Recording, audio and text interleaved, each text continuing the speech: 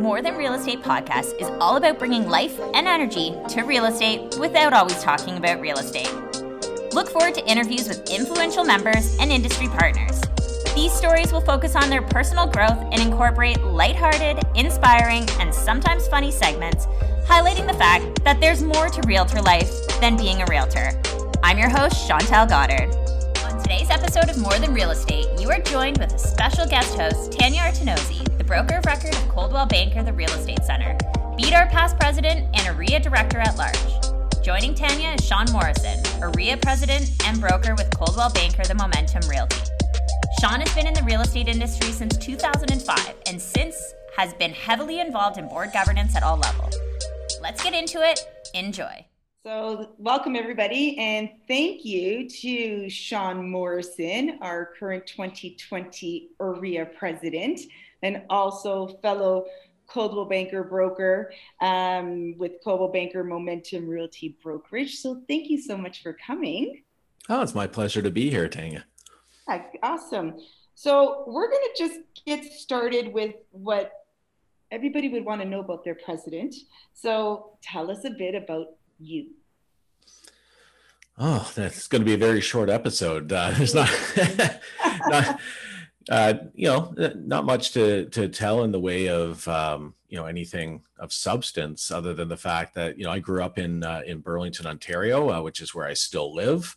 I'm an avid rugby fan, a former rugby player of 18 years, played all over Canada and the United States and England.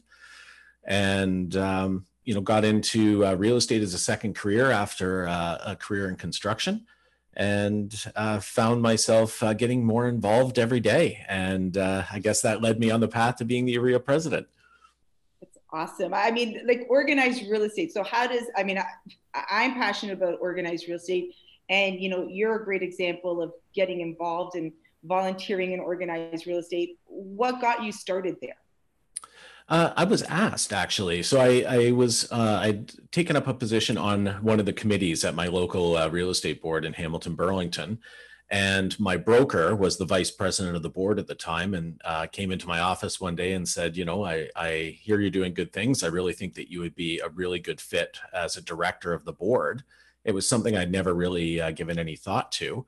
To me, the directors of the board were somebody that was so incredibly engaged and involved and knew everything about real estate. And, I was kind of taken aback when he said that he felt that I would be a good fit for the board.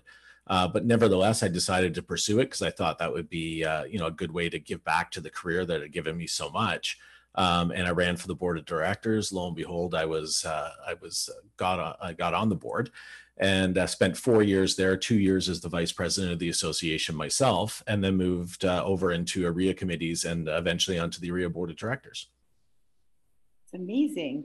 And I mean, were you kind of like me when you got started in organized real estate with the board? Like, what does the board do? Like, were you like, what was your take about, so many members don't understand, associations in AREA and CREA, and were you the same way? And what were some of the things you could have overcome from that?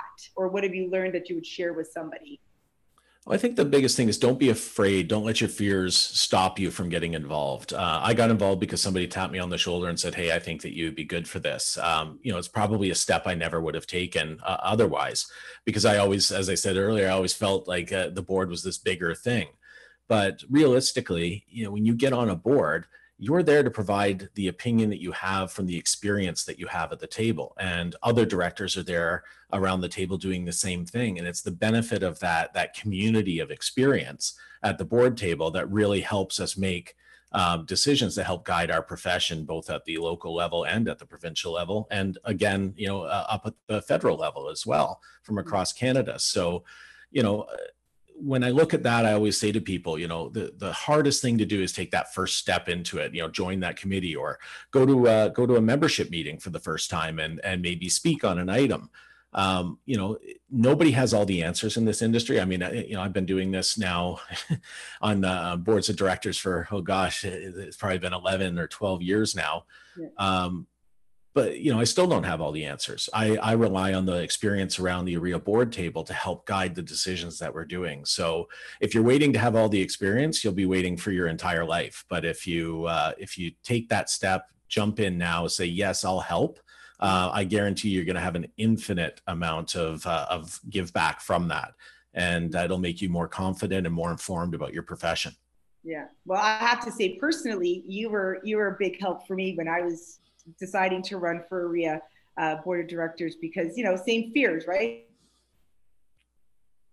How much time, what can you really, you put it down really simple for me, and you gave me like good insight. And so I think that's a really important thing for people going to the next level or wanting to get involved. You just ask the question, go to see somebody, and get the advice or the experience from other people. So you did good for me. I owe you a lot. So thank you for that. You're a great representative for organized real estate.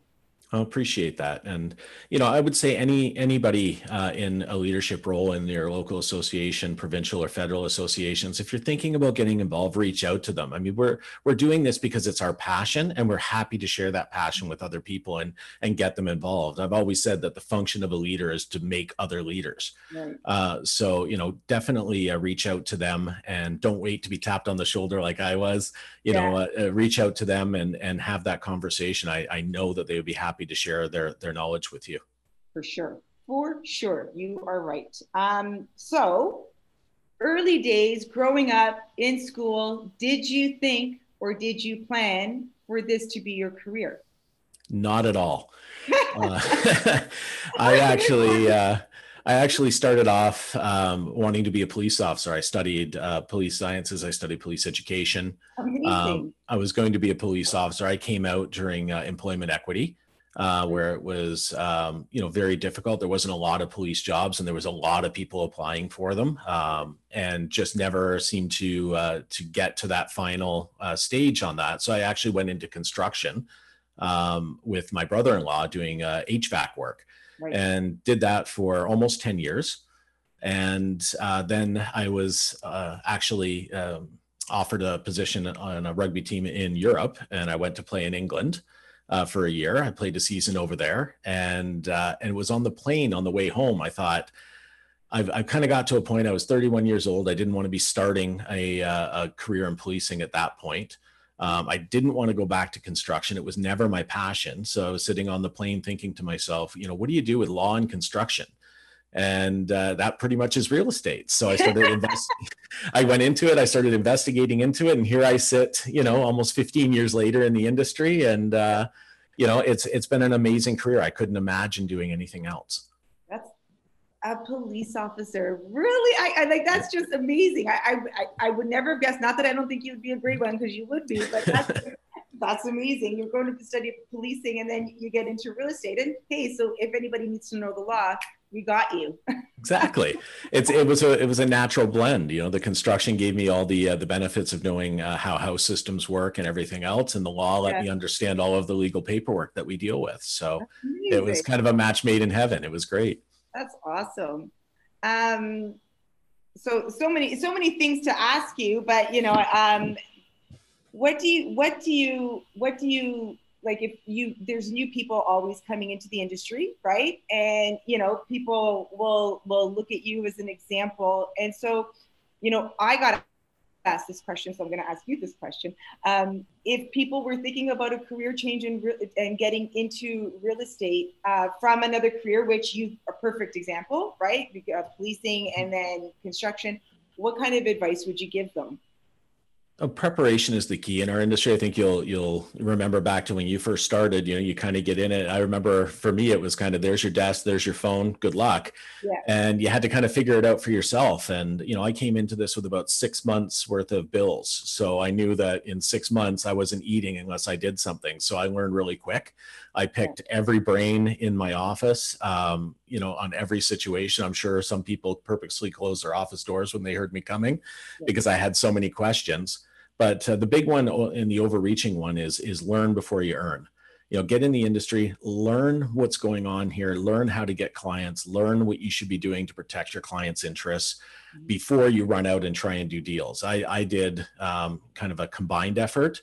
I wish that I had had more time to really learn our craft before I started going out and doing deals, because I could have gotten into, some precarious situations kind of going out with half the information. So that would be my biggest one is just make sure that you have a really good understanding or a really good mentor to help you through it. Right. And I mean, how many offices with Coldwell Banker Momentum right now? We have 5 offices across the Niagara region. And how many realtors? I think we're about 72 now. So, I mean, you're mentoring and you're training, right? And so, yep. What do you see happening? Like, what do you see the trend with the new realtors coming into your office? How do you train them? So how do you give them that motivation, right? Everybody gets into real estate with these really big ideas and then they get in it and it's hard work, right? Well, exactly. So what do you do with them? Like, how do you engage with them? Well, I guess this comes back from my rugby career as well, is learning the fundamentals first. So there are fundamentals to our profession, things like following up with clients, how to speak to clients, anticipating the client's needs ahead of them, making the whole thing look a lot more simple. I mean, if you look at someone like, say, Michael Jordan, when he's dunking a basketball, it looks so simple, but the mechanics of that going forward to get to that point, you really have to master the little things. So, not coming out with great expectations right out of the gate, but master the little things and more will follow. The other advice that I always give to agents when I'm mentoring them is, always assume the worst is going to happen in a transaction. Always assume that you're going to get sued. So if you go through every way there and protect yourself from point A to point B and protect your client from point A to point B, that will never happen. I'll knock on wood here and say I've never seen the inside of a courtroom in my 15-year career, not even close. Right. So, I always look at the fact that if I had to go to court, what's in my file? Right. So that is how I teach our new agents to approach the business. It's kind of a pessimistic way of looking at it, but it's almost like an umbrella. If you take one with you, you probably won't need it. But if you don't have it, you're going to get wet. Yeah. So, in this case, getting wet, it means you end up in a court and anything can happen there. That's probably the best thing we could tell them, right? Is all the preparation, because it's just so fast moving, right? So that being said, we all look for inspiration. We give inspiration, right? This is what we do. We inspire our salespeople, we train them. But what do you do? What is a morning ritual in the life of Sean Morrison to start his day? And where do you pull that inspiration and courage every day to go out? So you're up at like 5 a.m. I know that. I am. Yeah. Every day.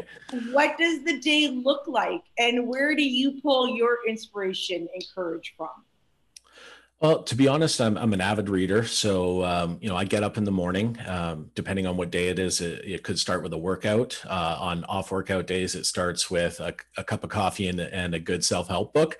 I go through and I'm always trying to approach the business from mastery. I'm always trying to learn everything I can about the industry, whether that be through podcasts or books or, listening to Audible in my car. You won't see me very often listening to music in my car. It's usually an audiobook or a podcast. It's a real quest for knowledge. And I've been like that my whole life with whatever I do. So when I get up in the morning, usually the first 2 hours are around self-reflection and self-improvement. And then I get into the day. Even during COVID, I will still go up. I will have a shower. I'll get into my suit, even if it means I'm just coming down to the office to work on Zoom. For me, it's the ritual of being ready to go to work. So whether I'm in the office or I'm at home, I keep the same ritual every day. Amazing. So if you had to pick a few people, who are your go-to people for inspiration or motivation? And it doesn't have to be someone famous, it can be anybody, but who would, if you have to think about it, like who would your go-to people be?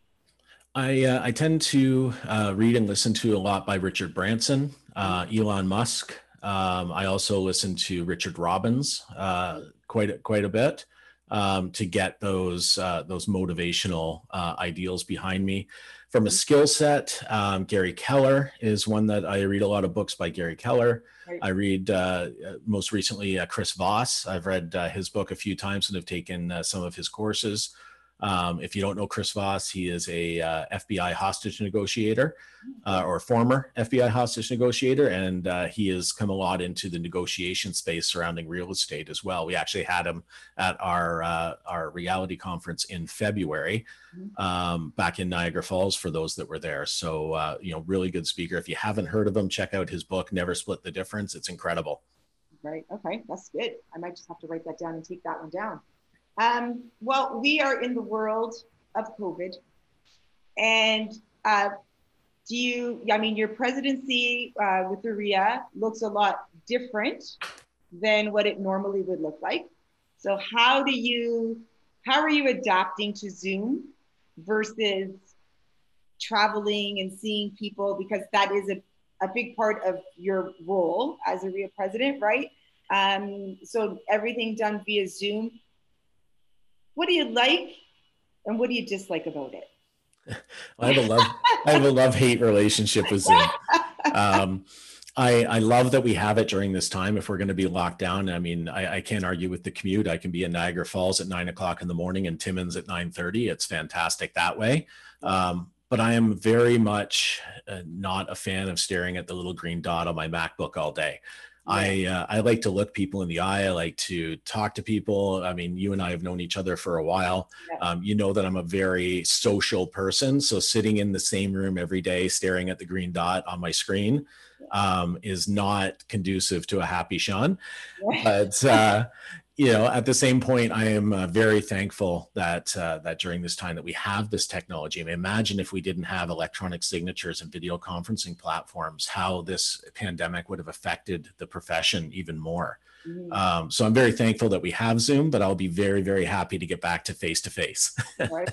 I know. I miss conferences. I miss seeing people. I miss seeing you in person. So I can't wait to get that back going. So just wondering if we're going to get maybe a little bit personal. Tell me something that's one of the most meaningful experiences in your life. That's a loaded question.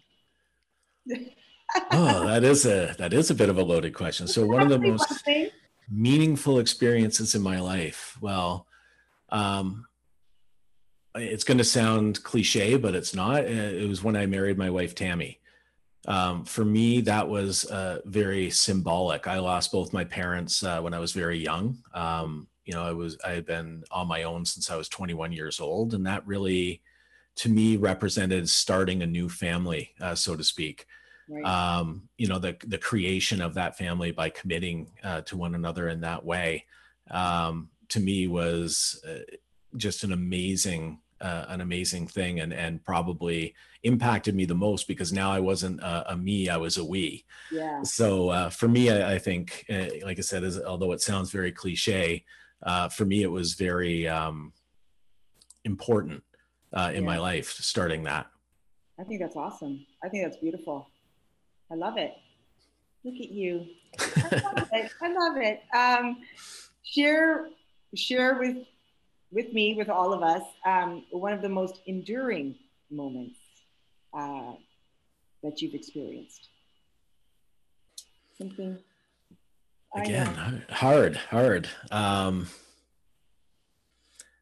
guess professionally, it would be getting to be the spokesperson for our profession in here in the province.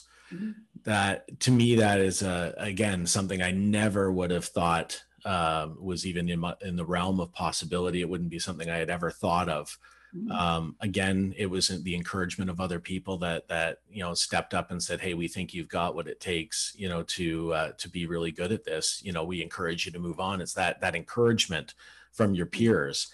and in some cases from people that you kind of looked up to as your mentors as well. And when they're saying, hey, we think that you've got the stuff here, I kind of feel, a little bit like I'm standing on the shoulders of giants as as a RIA president. I look up so much to some of the past presidents that we've had come through, and for them to turn around and say, I think you'd be good for this is just an incredible feeling for anybody that's experienced it or something similar. So, professionally, I would say that that was probably the moment for me, is taking over and then, thinking, hope I got this, I don't want to let the association down, so. That's awesome. What are you most passionate about and why? Oh, that's a combination as well. So I'm extremely passionate about family. Family is huge to me, and because of the loss I've suffered throughout my life with different family members, it's really, really important to me having family around as much as possible. I am absolutely passionate about wine. I collect wine, specifically red, but also rugby. Favorite red wine. What is it? If you have to pick this one. Hands down, a 2014 Caymus. Nice. Hands down. Love it. My favorite. Yes. Awesome. But no, rugby is a huge passion of mine as well. It's been with me throughout my life. It's taken me around the world. I have been able to experience other cultures because of rugby. And although my body won't let me play it anymore, I'm still an avid rugby watcher. So if World Cup or Six Nations is on, generally Tammy leaves the house because I'm just yelling at the TV screen. So, right. But that's a big passion of mine that really helped me through some pretty tough times in my life, having my rugby brothers around me. So that was a big one for me. Yeah. So who's your go-to person? You're a lot of people's go-to person, right? When they need support, when they need help. But, us brokers, we kind of sit on a mountain by ourselves most of the time. So who's your go-to person? You need somebody to vent, get advice. Who's your go-to person? I have several. One would be my broker and partner, Stephen Oliver. I go to him and bounce things off him quite often. We'll bounce things off each other. As far as life goes, Tammy, who's my wife and my partner, I definitely bounce a lot off her, probably too much sometimes. I probably vent. She is pretty awesome. She is amazing. Yeah. And I'm lucky every day when I come home and she's still here. Yeah. So I probably vent too much off of her sometimes. And then my sister is the other one. When I have, a crisis of thought, usually I'll reach out to my sister on that. Yeah, that's amazing. I love you're such a strong family man. I love it. I feel like we don't share enough of that in this industry. Like we don't share enough of, what really grounds us, which is family. So I love that I just learned so much of that about you. That's amazing. Well, it's one of those situations where, when enough stuff is taken away from you, you realize the importance of it. Yeah.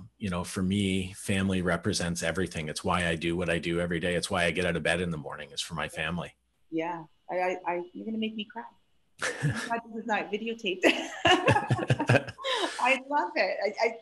I really feel like, we don't give enough credit to our families in this profession. We don't talk about it enough. And so I'm so happy that we can share this podcast, and you're going to see that family is just so important.